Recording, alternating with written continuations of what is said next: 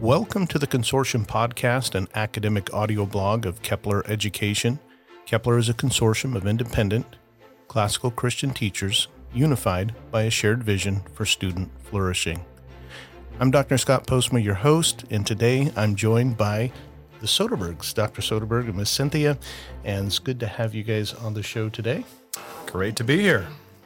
All right. Well, so today we're going to be talking about all things classical Christian education, online education, and we're going to be talking about something very unique in classical education, and we're going to be talking about spellers. And it's probably not what you think. What naturally comes to mind when you think of a speller, you think of somebody who knows how to spell well, but we're talking about meeting some very particular needs in classical education for students with special needs, and they are called spellers. And so Miss Cynthia will talk a little bit about that. So Cynthia, would you start maybe just by a quick introduction, and then we'll go to Gregory, but tell us a little bit about your background, about your education, your work, and why you got involved in this. Oh my, that's a big question. So background, I've always worked with special needs since I was a teen. Whether it's just caregiving and just building on that through the years. Caregiving, taking care of a baby who needs special, needs tube feeding or something like that. In college, I did the classical education emphasis at New St. Andrews and got some classroom experience, some teaching experience there. I've worked in classical schools, homeschooled my own children. And through all of that, we had some unique needs with our own children and foster children that we cared for, and just built skills along the way. I had the opportunity to work in a school setting with some special needs children, and one of them in particular had no speech ability at all. And so my pursuit of spelling to communicate and my work with spellers springboarded from that, needing to find resources for him. And we were successful in that, and he's now able to communicate. I can speak with him about anything, and he's able to spell back his answers, and this has given him a way to tell us what's on his mind. Fantastic. So your experience with homeschooling your own children and then working with so many other children that had special needs, foster children, and obviously word gets around when somebody, has the skills that you've developed over the years. Can you talk a little bit about your homeschooling experience? So you guys homeschool, how many kids did you have, or how long have, you homeschooled them? We have 5 children. We like to say 5 children all the time, 7 children sometimes, because the number varied a bit depending on who was staying with us. So yes, we homeschooled. Sometimes we would put them in a classical school for a spell. We've used a variety of things, but homeschooling is what we always come back to, I think. Yeah. Well, there is such an education you get just by homeschooling, right? I mean, there's a kind of education that you can't be touched by going to college. And a lot of times people look at this degree. Mm-hmm. If you don't have this piece of paper, you're not qualified to do something. Right. And yet we see homeschool families constantly succeeding and excelling far above anything even that the state would require for a publicly educated student to be successful. So that's fantastic. So this idea, can you talk a little bit about this particular special need? What do spellers do? Why? What is the need that is there? Well, spellers, let's see, how would I put it? There is a greater understanding now that's emerging of what autism is, what Down syndrome is, and the capabilities of these students. We're used to looking on them. We're used to looking at individuals, looking at their ability to speak and using that as a measure of their intellect and their cognitive ability. And what we're finding is that we were really off the mark. As we are giving people a way to a way to communicate a part that bypasses the limitations of their speech. We're giving them this bypass route. We're discovering that cognition is spot on. And this isn't an exception. This is what we're finding again and again and again and again, routinely. We see this change. So if I'm hearing you correctly, you're saying so students or young people with autism, Yes. Their cognition is functioning highly, but their ability to communicate back is not. And so we've been measuring the wrong standard to determine what their cognition level is or how well they're growing. And you're saying it's not in their ability to speak. And so by giving them a particular tool to be able to speak, we're actually able now to measure their cognition. Is that close? That's close. That's close. When we bypass the speech, when you think of how we measure a child's progress in academics, we look at the answer they're able to write down or the words they're able to speak. We ask them to spell an answer. We ask them, sometimes we want to back up from that and we'll say, okay, we'll touch a certain answer, touch the spot, touch. All of those things require motor control. The ability to motor plan, make a successful motor plan, to reach out and touch a certain, and then execute that motor plan that they have thought of. And writing is a fine motor skill. And we're not used to thinking this way, but speech is a fine motor skill as well. Speech is incredibly complex. And it is what we can call the finest of the fine motor skills. And so if the child is struggling with their motor skills, but we're using motor skills to assess their cognition, then we're assessing their weakness. We're not assessing their cognition. We're assessing their motor skills. So what is being discovered then about their cognition now that we have this, other way, a new tool of looking at, measuring their cognition? Are we discovering that their cognition is underdeveloped, normally developed, overdeveloped? What would be the consistent finding, or is there one? There is a consistent finding. We generally find that cognition is at or above their peers. That's routine, a routine finding with autism, with Down syndrome, et cetera. So Down syndrome, autism students have a higher cognition, but they're having a difficulty using their motor skills to communicate back. And so we're misassessing. We're thinking that maybe they're not picking something up, but in fact they actually are. They're just not able to use the motor skills to communicate back. Right. When we reroute, like say bypass that motor skill challenge, that challenge with the fine motor, we take communication into the large motor. We're finding that they are easily able to keep up with their peers. Wow. Academically. So can you explain what spelling is then? So if spelling is that's a larger motor skill, is that what I'm hearing you say? And so how does that work? Spelling to communicate uses a letterboard. We begin with a letterboard. We begin with letterboards with letters that are very large, and they're using a full arm motion in order to touch certain letters, and we have to train that skill. We have to train it and practice and practice and practice and practice, and to build up new motor pathways, and they're able to do that. So we use letter boards, and they're able to touch each of the letters in succession and create the words, the sentences, the paragraphs, and the papers that reflect their thoughts. Fantastic. So is there a progress from moving from, say, the letter board to something of a finer motor skill, like a type pad or something, or Yes. or how does that work? Right. There's a series. This is a very there's a hierarchy of skills that we're building, and so we start with very large. Then we move very large, meaning that we've only got 8 or 9 letters on one board. They're 2 or 3 inches high.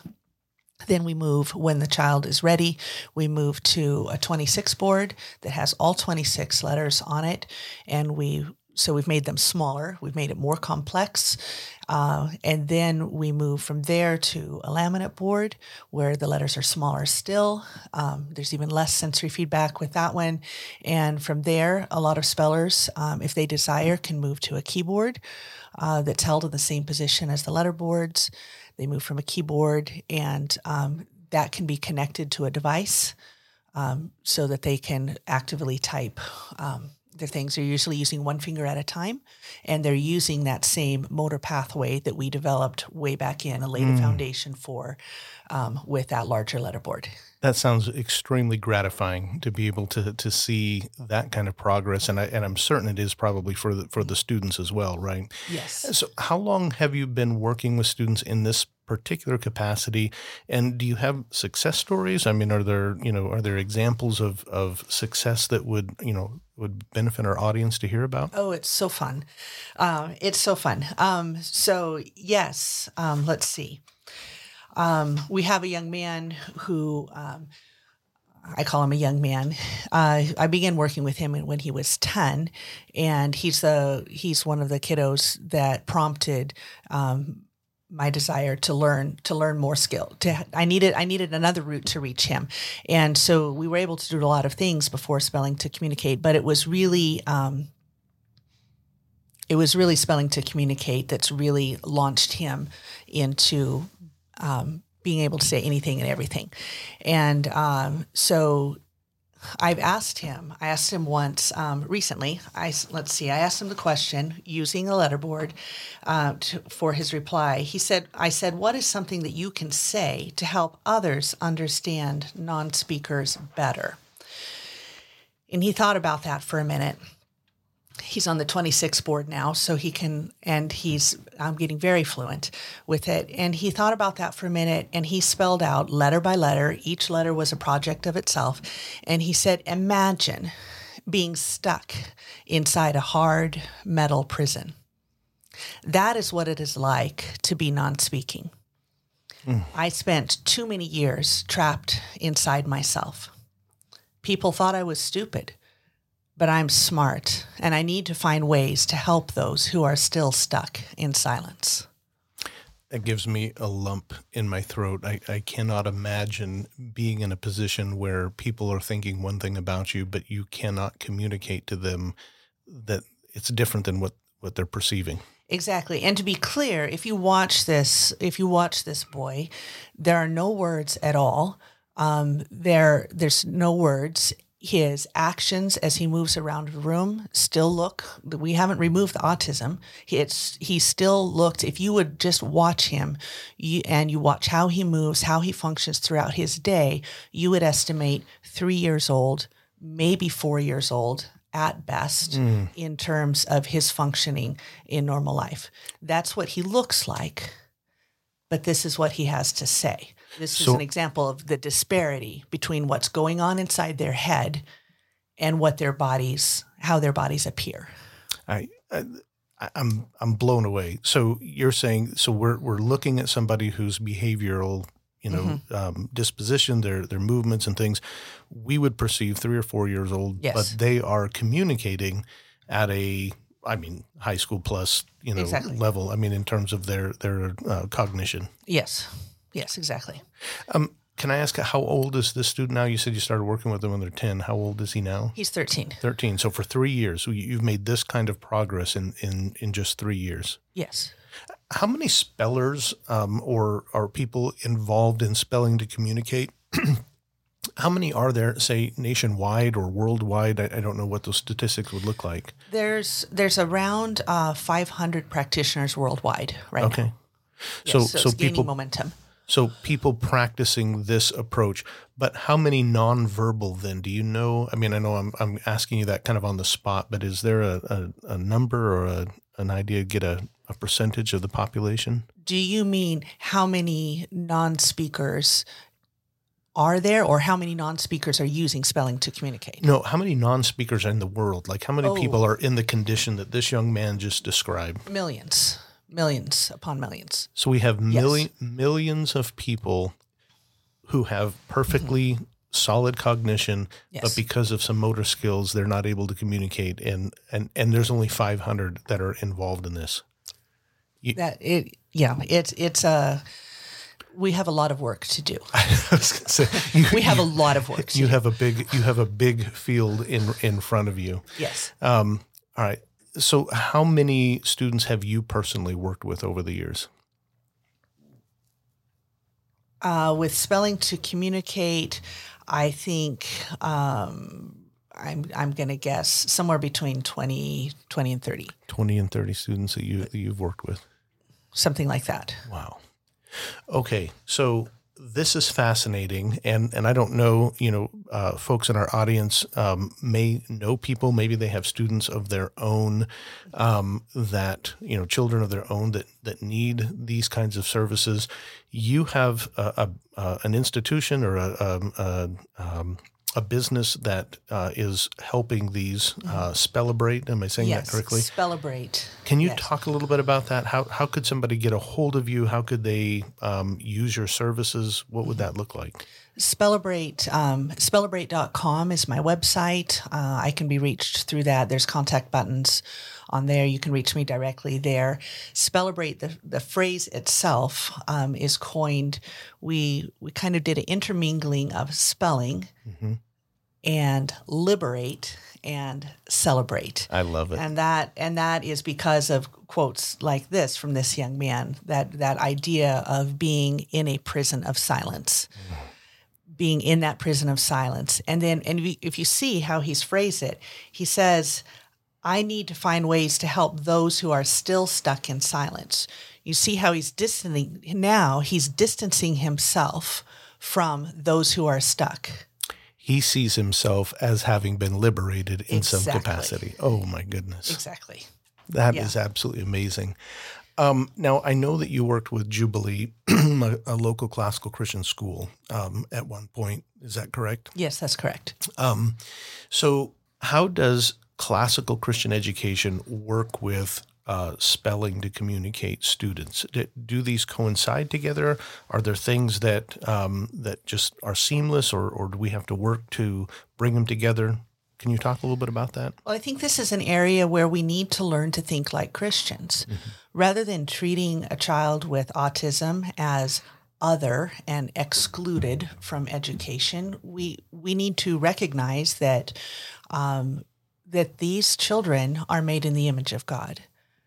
And as such, they are image bearers, right? They are image bearers too. And rather than treating them as other and different, we need to find ways to effectively educate. And so classical education is quality education, and we need to find ways to make that available for our children with special needs as well. We need to recognize who they are. These are image bearers, same as you, same as me. I'm blown away by this. So as I'm imagining, I'm here listening to you and I'm imagining this, there are, say, 1 million, just to give it a rough number, of students made in the image of God who communicate differently than us. And if classical Christian education is about developing virtue and wisdom, and really ultimately it's about human flourishing as a human being, then classical education seems that it would be perfectly suited, the philosophy of classical education, to think about students who need to flourish, and we need to find avenues, and spelling to communicate is one of those avenues, in helping them achieve the kind of flourishment that we're looking for others who are, verbal in their communication. So we're just looking at different avenues of helping these students flourish. Amen. Wow. Amen. That's absolutely correct. So I want to bring Dr. Gregory Soderberg into the conversation now. Dr. Soderberg, good to have you. I know you made the introduction. Great to be here. Tell me a little bit about your own background and your involvement with classical education, because I want to bring the conversation back around to something you are doing uniquely in your classes, but I want to start maybe a little more generically and kind of funnel into what you're doing. So tell us a little bit about your background in classical education, your own personal education, and what led you here. Yeah. Well, just kind of to jump in onto the last question, how is spellers being used in classical Christian schools? And I think the answer is it's not. I think you can count on one hand the number of classical Christian schools who are even trying to serve students with special needs, and we're not aware of anybody who is actually using S2C in the classical Christian context. So there's a huge need and a huge opportunity here. But but yeah, I think to go back to my childhood, I really credit my parents and my mother with taking us to places where we were able to interact with people, adults and children with special needs, with disabilities. And so that was just part of our life. And so I didn't realize at the time, but they were teaching me that these are people and that we should love them and we should try and to find ways to bring them into life and just to not treat them as strange or unusual, although they can present in those ways, but to see the humanity behind those things. So yeah, we both met at a New St. Andrews College, and she always made better grades than me. I joke about that, except in history class. That was my one edge. But yeah, so I love learning. I love reading, and so early on, I got into teaching. It was my first job out of college, and at that point, it was actually Pastor Doug Wilson that said, "I think you'd be great as a teacher," and so I jumped into that and pursued that and taught for about 16, 17 years in a couple various schools, regular brick and mortar schools, and then when COVID hit and then Kepler got started, I jumped in at that point, and we were able to offer $1 classes to tell the people who were in lockdown, although it was mostly the homeschoolers that took advantage of that, right. Which is fine, which is great. But it was a great intro to online education. And I didn't know what I was doing with online education, but I think that's what we do as teachers is we find ways to reach those students, no matter whether it's online, in person. We find out how they tick, what's unique about that student. You know, in my early career, I think I tended to lump kids into various categories. You know, good kid, good student, bad student. But God has really worked in my life and shown me that when you're teaching students, you're just teaching one student. And that's hard when you have a large class, but you have to remember that each student is unique with their challenges, difficulties. We have no idea what's going on in their life, what they're going through at that moment. And I've had students go through, tragedies, and just, God has a sense of humor. Early in our lives, in our marriage, in our parenting, we kind of thought that there was no such thing as, learning disabilities. We thought that was just bad parenting.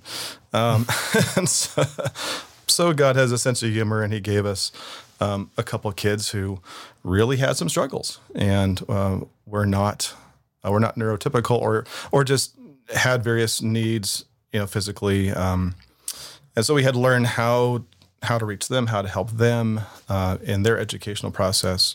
And of course, she was always researching and finding out all these things with big names that I didn't really understand, but then also helping our kids get what they needed.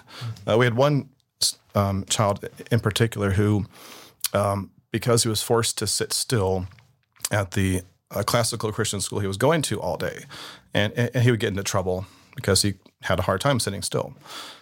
Turns out, you'll correct me on the science of all this, but basically his vestibular system wasn't getting enough stimulation.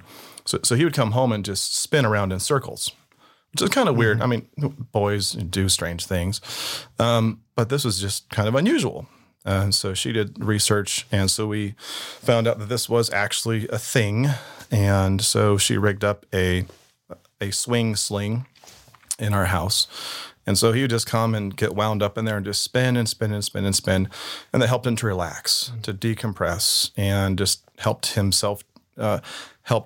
to regulate himself.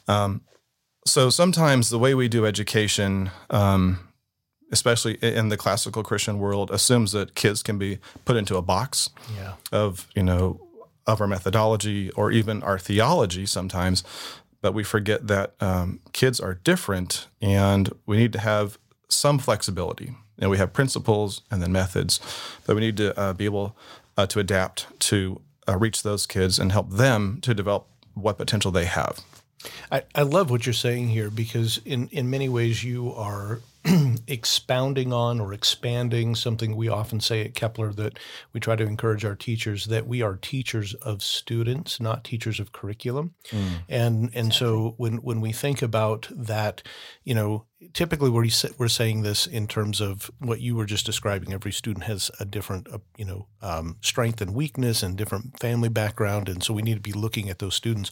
But this really expands when you think of spelling to communicate students, or spellers, or students with special needs.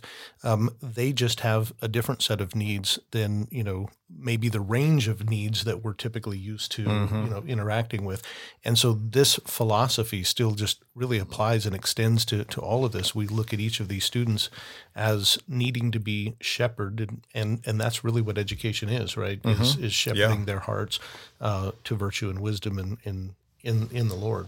Amen. Yeah. If I can just jump in and say that all of this, you guys are spot on with this. This is an area where we need to go further up and further in our understanding. The boy Gregory was talking about, the objective isn't to, you don't want to dumb down the curriculum. You don't want to lower the standard and say, oh, Susie has a hard time, let's drop her down 3 grades and remove all expectation. That's not where we're going. We're looking at the child, looking at their frame, looking at how they're wired, and trying to understand how to help them to, here's the bar, and you set that bar high.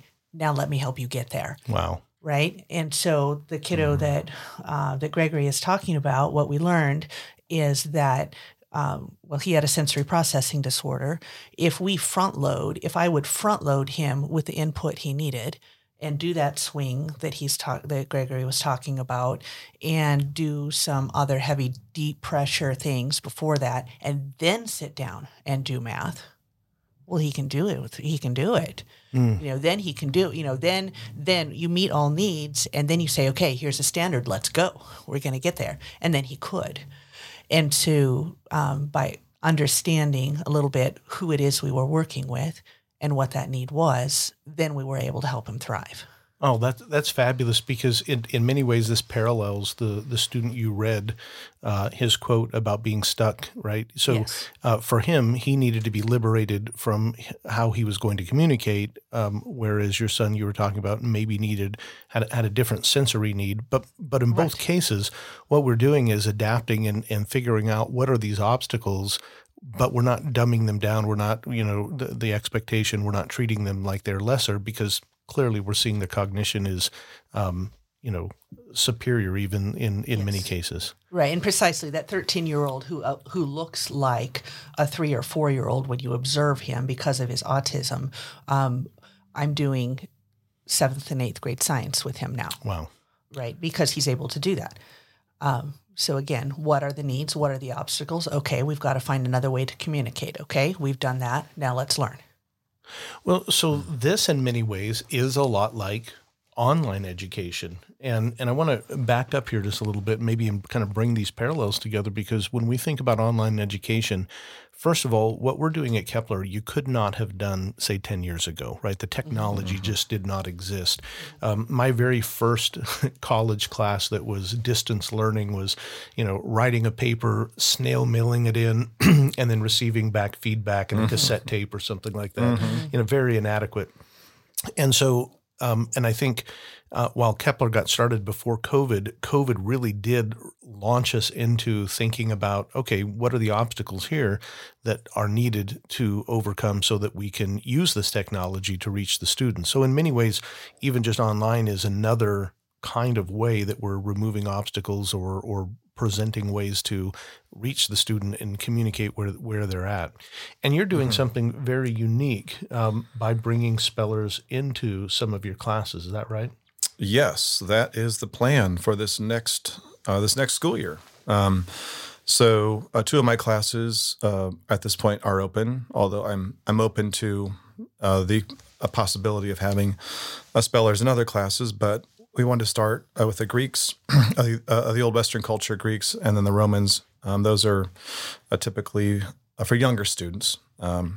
So, yeah, it'll be an interesting experiment. We have not done it before, but we're going to work together. And I think in many ways the online platform is actually ideal for these students because many of them will need to vocalize or need to move around just to help themselves stay regulated. So the fact that students are often muted if they're not speaking, or they can just turn the camera off, so that won't be as distracting as it would be in a real classroom, in a brick and mortar classroom. Yeah. So the embodied experience, is going to lend to the kind of distractions that where those students are getting their needs met. And you're saying the online actually, in many ways, is going to be preferable because you have the ability to remove some of those distractions or limit them anyway by muting the microphone or the camera or such. Yeah, and they'll also not have to be in the classroom every day, which requires a lot of control, or can be very stressful. Yeah. With lots of noise, activity, and so on. So with our model, with Oxford tutorial model, where they watch a lecture, they have time to process it at their own speed as well. And so if we have to maybe do some modifications in the reading list, or find audiobook options for them, and also being able to give them, here's the questions I'd like you to prepare an answer for, so they're not having to spell it out in class, which does take time. So they'll be able to participate, and that's what they want. And so Cynthia is on various forums with spellers, and people are looking for online options. And as far as we can tell, there aren't any, or are very few of them. There are some online options, but to as far as classical Christian education, that's where I can't find any. Wow. It's just, as far as I'm aware. Now, if there are some out there, I'm delighted. I'm delighted to know that. I can't see everywhere at the same time. But yeah, classical Christian education. Yeah, to our audience, if you know of any classical Christian education, whether brick and mortar or online institutions that are facilitating this kind, we'd love to hear about it. And I'm going to put you guys on the spot here. So for just a moment, I remember when we were church planning, I remember hearing an illustration, and it was probably made up, I don't know, but it was an illustration about missions where they said, this older missionary, the board sent him to this place somewhere. No, I back up. I'm sorry. It was a shoe salesman. It was related to missions. Sent him to this place where people didn't wear shoes. It wasn't typical. And he's like, man, you sent me this place and nobody has shoes. How am I supposed to sell shoes to people who don't have them and, don't wear them and yada, yada. And so he came back frustrated, and they sent another young idealist. And he turned around and said, wow, thank you for this opportunity. Nobody has shoes here, and I got all the shoes to sell them, right?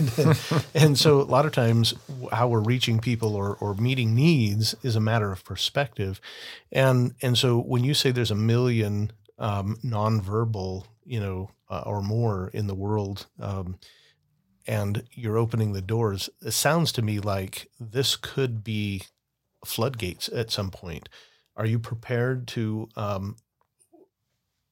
welcome more students, even teach other teachers how to do this? What would be the next step? I'm putting you on the spot hypothesizing, but if something like this was to blow up, what would be the next steps there? Yeah, it's a great question. I mean, but that's what the church has always done. In ancient Rome, there was a need because of the practice to expose the unwanted children, so that there were all these babies who were exposed and who were dying. And so it was the Christians who would go and would find them and would take them in and would adopt them. It was Christians who started hospitals. It was Christians who started really schooling for everybody. It was Christians who started classical Christian education. So this is just another example of how we can live out the gospel of showing our love through our actions. And so we have an opportunity. I think that because we are offering classical Christian courses, I think that will screen some people out because they don't want a crazy, a Christian conservative teaching my children. But I think there will be people who value just the great books aspect of it. And once they realize we're not trying to, shove things down people's throats, we're just trying to expose them to the classics. But beyond that, I think there's a great opportunity to help other teachers and other schools learn how to incorporate these students and give them at least the understanding that these students are capable. And here are some tools to give them the ability to express themselves. Excellent. So we heard from Cynthia, Spellibrate.com, right? This is where we can find more information or contact Cynthia. And then, Gregory, you're teaching on the Kepler platform this year, and you mentioned the Greeks, Romans, so you're teaching all 4 years of Old Western culture. Mm-hmm. And then I think you're teaching rhetoric also, is that correct? That's right, yeah. Okay. So you can find Dr. Soderberg's courses, all 4 years of Old Western culture, as well as rhetoric on the Kepler platform, Kepler.education.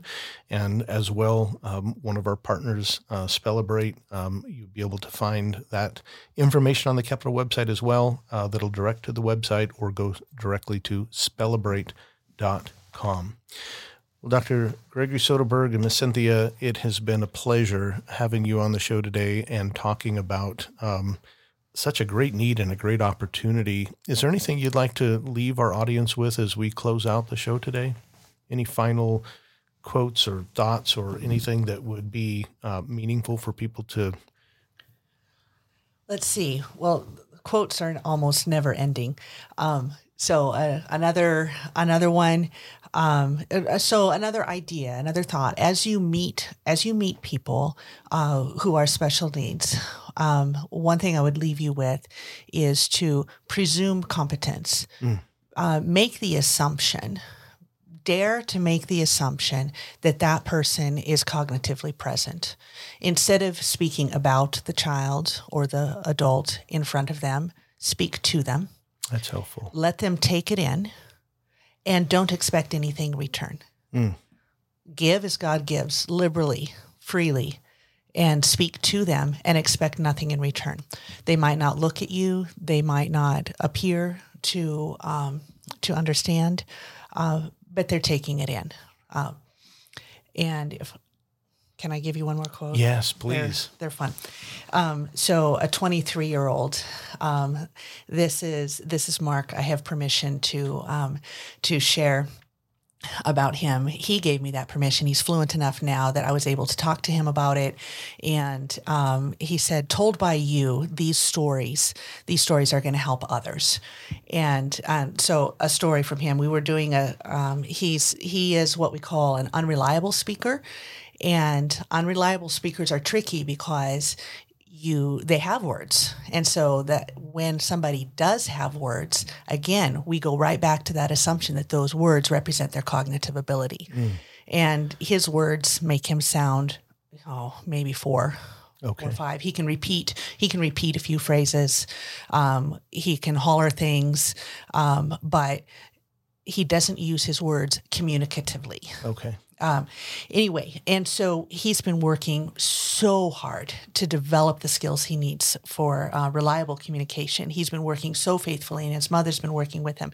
And so everything we do is in the context of a lesson. So we were doing a lesson on honey badgers and learning all about their traits and characteristics and practicing spelling along the way. The lesson is an excuse to practice the skills we need to build those skills in a real systematic way. And so the prompt was, name an area of your life where you feel that you are relentless. We'd been talking about the relentless nature of the honey badger. And he said, I am relentlessly loving my mother very much because she did not give up on me or stop loving me, even when others said I could not really learn or understand anything. Others thought I was stupid, but you did not stop trying to find a way to reach me. I'm so thankful to her for her hard work. Please do not give up on me. I am here, and I am smart, and everyone will soon know it too. Wow. Wow. Well, I feel like we should probably just end the show on that note and let that resonate and sink in and think about it. Thank you both for being here today. And thank you for kicking off this new season with such a great episode, a great conversation. The peace of Christ be upon all of you. God bless.